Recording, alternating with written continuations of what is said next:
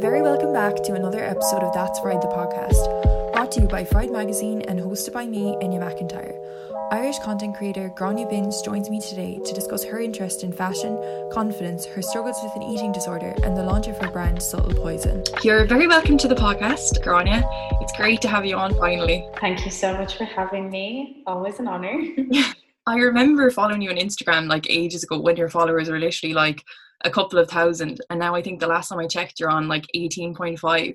Was this always like a dream for you to grow your following? First of all, thank you for being a long time follower. But I think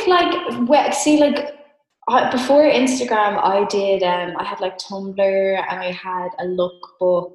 And back then, like, followers weren't really a thing. Like, they were, but they weren't, you know. For me, it was just like, oh my God, like, I love posting my outfits. And then I love, you know, people loving my outfits. You know, obviously we all crave that internet validation. But then, yeah, I guess when, like, Instagram kind of came along and I started to see, you know, obviously what you can do with a following and stuff, like, I guess from there I was kind of like, yeah, I want to grow my following just because of the opportunities that come with it. And you know, a lot of the things that I do career wise and stuff I probably wouldn't have been able to do without the following. But like, obviously as well, I've worked so hard to even get where I am now, and like I have to continue that hard work to do all of that. So yeah, I guess it has been like, for me, I knew I wanted to work in fashion, and I loved fashion, and I've always loved clothes. So I guess, like, you know, having the platform and the following was a way to kind of do that. Because I think when I was in school, like, I wasn't like overly creative or like that good at drawing, but I always knew I could create things. But I was like, how am I going to turn this into a career? And I think, yeah, Instagram and having the following has allowed me to do that. So yeah. Yeah, and you kind of said there how, you know, it's much harder to grow your following and stuff than you think. And also I think like with influencers and stuff, it's a lot of people don't realize how much time goes into the content. Like, for you to post every day, like, you have to take those pictures, that takes time, like editing them takes time. Is that something that would kind of like bother you, or like how do you feel about it? It's definitely a full-time job, and I don't think people actually realize that. Like, there's so much that goes into it. I think people are now starting to realize that it's like more than just, you know, taking a picture here and there. Like, I think especially the way people have started to move away from the term influencer and move towards the term content creator. Like, I'd see myself as more of a content creator than an influencer. I mean, obviously I'm aware of my influence as well, and I try to be cautious of that, you know, with what I post and stuff. But yeah, I think like as like the whole internet has kind of moved away from the term, like just the term influencer, and towards content creator, I think it kind of makes people value more the time and effort that goes into it. And I think especially the rise of like TikTok and Reels and stuff like that, I think people can look at that content and see that that's not just a picture that took 5 minutes to take, you know. So I think especially like maybe when I first kind of started doing this, and people, you know, there used to be people that used to say things like, oh, influencers just want free things and blah, blah, blah, blah, blah. Like, sometimes that would annoy me, because it's like, at the end of the day, this is a form of advertisement and a lot of hard work goes into it. Like, you're not complaining about ads on the telly. So yeah. And like, your style is so like notably kind of like, your thing is like, it's out there, like it's eccentric, it's funky. Was that how you always dressed, or was that something you kind of developed later on? And that was me from about the age of, I'm going to say 14. But even as a child, like, my mom said I was just mad. Like, I'd come down in just mad outfits, or else like fixate on like certain things. Like, I might be really obsessed with like Spider-Man costumes or like football jerseys. But my mom said like she never dressed me as a child. Like, it was always like, no, I know what I'm wearing and you're not going to tell me what I'm wearing, kind of thing. And my mom was like, she just said she just kind of let me do it. Unless I literally had like shoes on backwards and stuff. But then, yeah, when I was about like 13, 14, I was on Tumblr and Lookbook and had like a lot of influences from like the States and the UK. And from there, I was just kind of like, okay, and started like it's crazy to me because I'm like, obviously sustainable fashion has become such a big thing like in recent years. But like I remember being like 14 and being like, I only shop in charity shops, or like I only shop vintage, because I was like, ew, I can't wear high street. That's what everybody else wears. But that was like my thing. Sustainability wasn't even an element. Obviously it was great that I was doing it, but at the time I was like, I can't wear high street. I need to be different. So yeah, then I think with the rise of like PLT and stuff like that, I kind of strayed away from that, because they were pretty cool when they first started. I'll give them that. I think they've definitely become a bit of a nightmare. But like a lot of, you know, fast fashion brands, it's just become so not about the fashion. But yeah, then I think once, you know, I was in college and we had a module on sustainability and I got like more into it then again. But yeah, I think, yeah, in terms of like my style, it's just kind of always been like, I always say like, you'll know how I'm feeling by how I'm dressed. And that's like, I even always say like, when I had my eating disorder, I just wore baggy black clothes and I just wasn't myself. And then as soon as I started to get better and I went to college and stuff, I did have a phase when I was in secondary school after my eating disorder where I just kind of dressed the way everybody else did. But I think that was just like an insecurity, because I was like, I can't be the sick girl. I'm the girl that wears crazy clothes. So it wasn't then until I went to college again. And because when I was in school, before I got sick, I used to get bullied like for my outfits. Like people would like shout at me and I used to be like, I don't care, I'm just doing me. But like obviously it was affecting me. But then when I went to college, I was just like, no. I think I saw like other people in college like dressing the way they did, and I was like, I can literally do this. Like I did this, and I was like, and that's what makes me happy. So then I think, yeah, when I went back to college, I was just like back to myself. So that was good.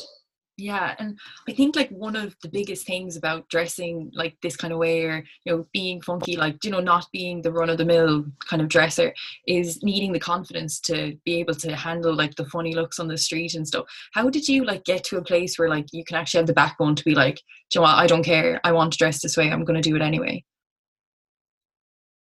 I think it's weird now. It's kind of been like a complete shift, because now I feel like dressing how I do is what gives me my confidence. And like, I'm kind of like, if people are staring at me or shouting at me, I've done a good job today, you know.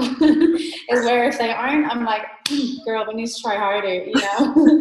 So it's weird the way it's shifted from, you know, being like, oh my god, these people are shouting at me, to like, okay, thank you for shouting at me, you know. But yeah, I think it's just, I guess like, I think it's that, like, I just feel like, you know, if my outfit has drawn someone's attention, then I'm like, oh, whether it's good or bad attention, they noticed me, which means, yeah, I did a good job. So I think that's what kind of gives me the confidence.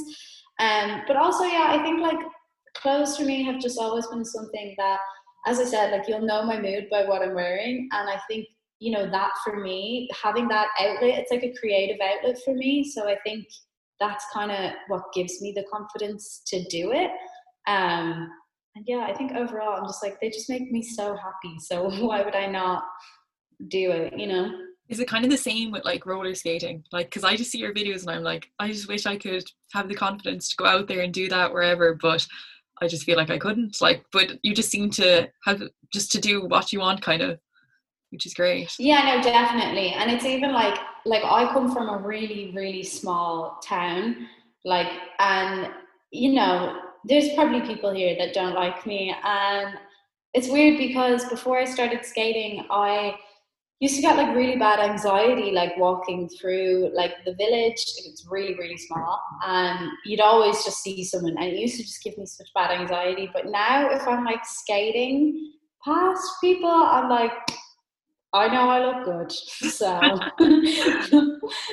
what are they going to say about me other than I look good? So yeah, I think that's kind of a similar thing. It's like, realistically, not a lot of people think this isn't cool, so I look cool. Even if it's in my head and they're actually like, she's a loser, I'm like, I think I look cool. So I think that's just me like telling myself like, yeah, this thing makes me look really cool. So let's just do that. Do So you think yeah. like that kind of small town mentality is it's almost like an Irish thing as well? Like it just seems like anybody who's doing something is just, you know, oh, that person has notions, or do you think that's an Irish thing?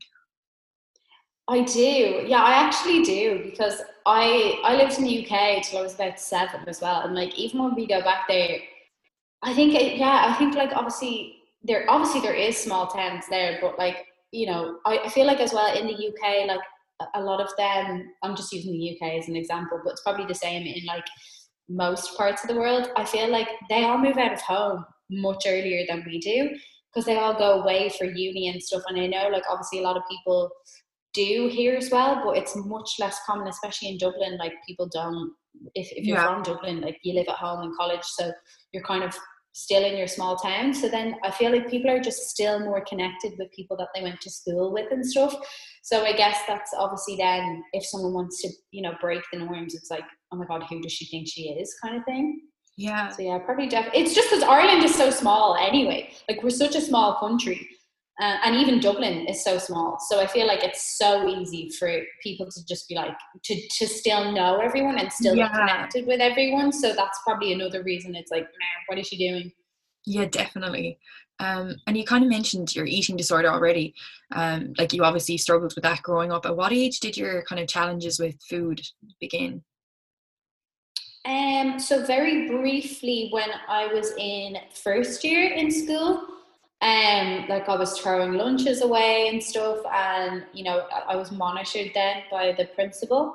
But then I wasn't diagnosed, like it was kind of on and off, but I was just like cautious of my weight. And then when I was about, so I would have been about 13 then, and then when I was about 15, I just kind of like spiraled completely. And then when I was 16, I was either 15 or 16. I think I was 15 when I was admitted to hospital, and then the year I was like kind of in recovery, I was 16. And then I kind of on and off struggled until I was about 21. Yeah.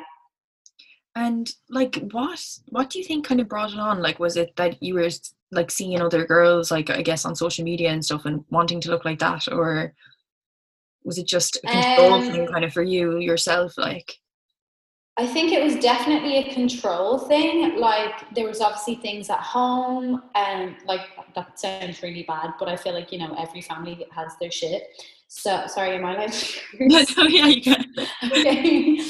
Yeah, every family has their things, you know. So there was that, but then it was also like, yeah, I think, yeah, there was things going on at home, and then I was, as I said, I was mad about Tumblr. So then I was like seeing things on Tumblr, but also I did ballet and I always kind of danced. And then I think it just, you know, the combination of Tumblr, the things at home, the bullying going on in school, like all of it, I think, yeah, food just turned into something that I could control, and it was all I really had to focus on. I didn't have to worry about anything else. All my main worry in life was to get skinnier.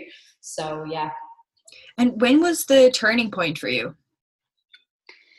As in to get better. Yeah, like was there kind of a moment, like a lot of people talk about when they're like recovering, that there's like a light bulb moment where you're like, oh my God, what am I doing? Or like, was there something for you, like, or like a spiritual kind of enlightenment where you're like, wait a second? Yeah, so because I got better, and then when I was about 20, I relapsed. So yeah, the first one was, I think I was 16, close to 16 or 17, and I'd been in PATS for about 4 months, and I actually lost weight while I was there.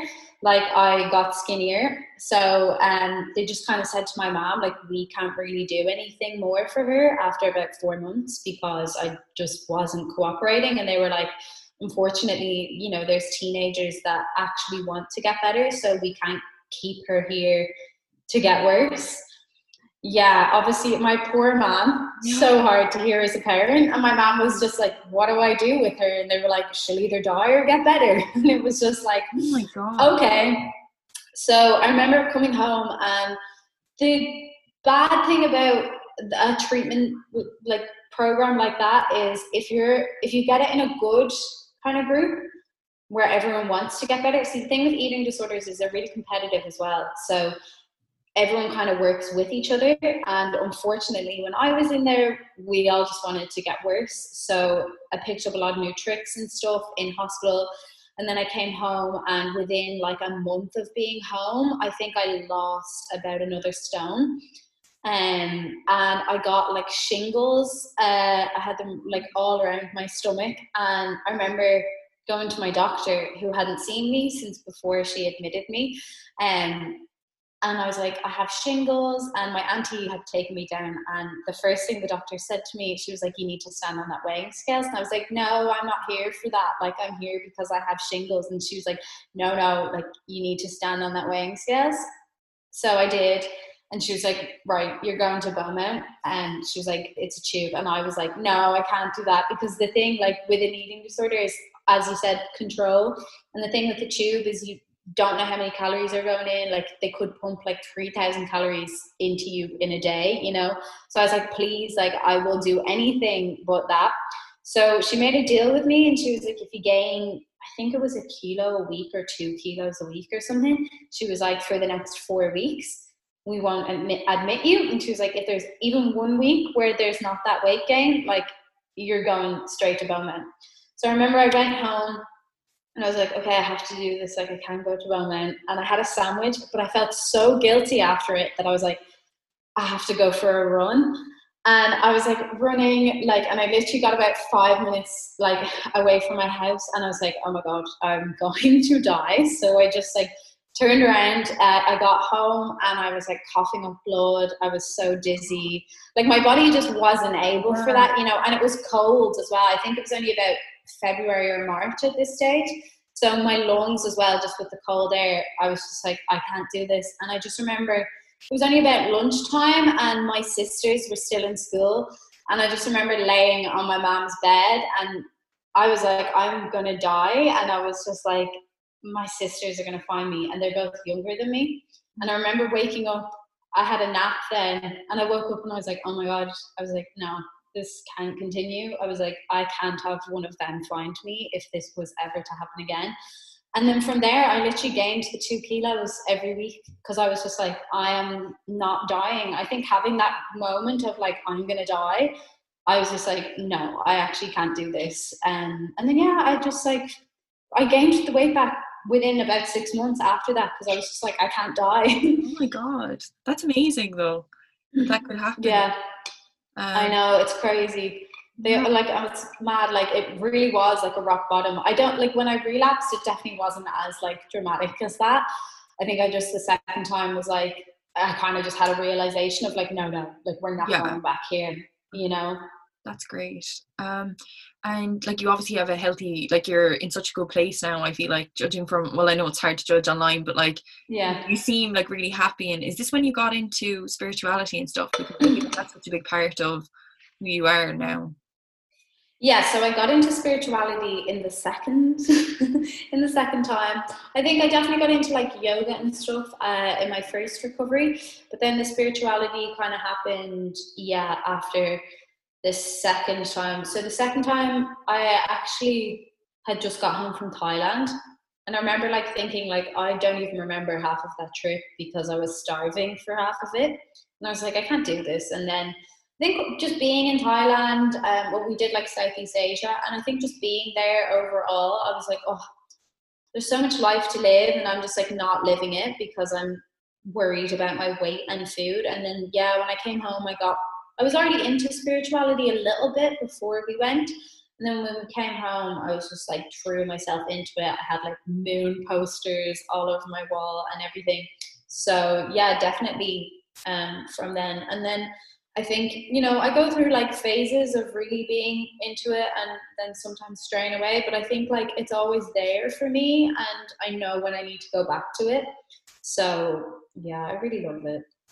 And from like going through all you've went through, I assume you must be like very aware of kind of the toxic side of social media, like how there's such a kind of fine line between admiring someone and then comparing yourself negatively to them.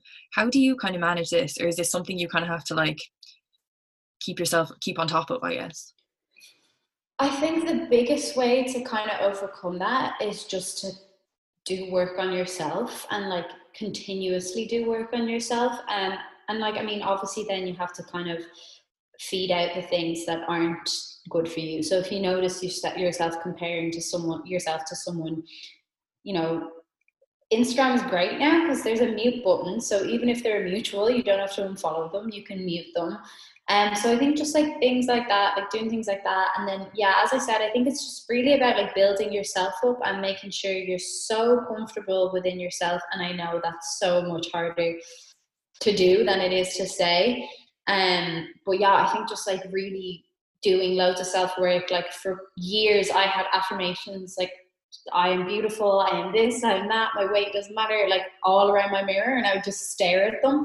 And then I think like affirmations are hard if you're not used to them. I mean, it's hard to look in the mirror and say, you are gorgeous, you know, but I think once you kind of get into the hang of it, it's like, yeah, I am gorgeous, you know. And congratulations on your brand, Subtle Poison, as well. Everything looks stunning so far. How did you decide to do this? So I think when I started like the whole Instagram thing, like my biggest goal was always, I want a brand. But I think in my head, I was always just like, that's a long-term thing, like, you know, like 5-10 years away, like, because it's expensive. But then obviously when COVID happened, you know, none of us were spending as much money. So I was like, okay, I'm just going to do t-shirts. And I did that. And I was like, yeah, okay, I can do this, you know. And then I think just from there, I was just like, no, like I want to do like a proper collection. Because like obviously the t-shirts and the hoodies were really fun.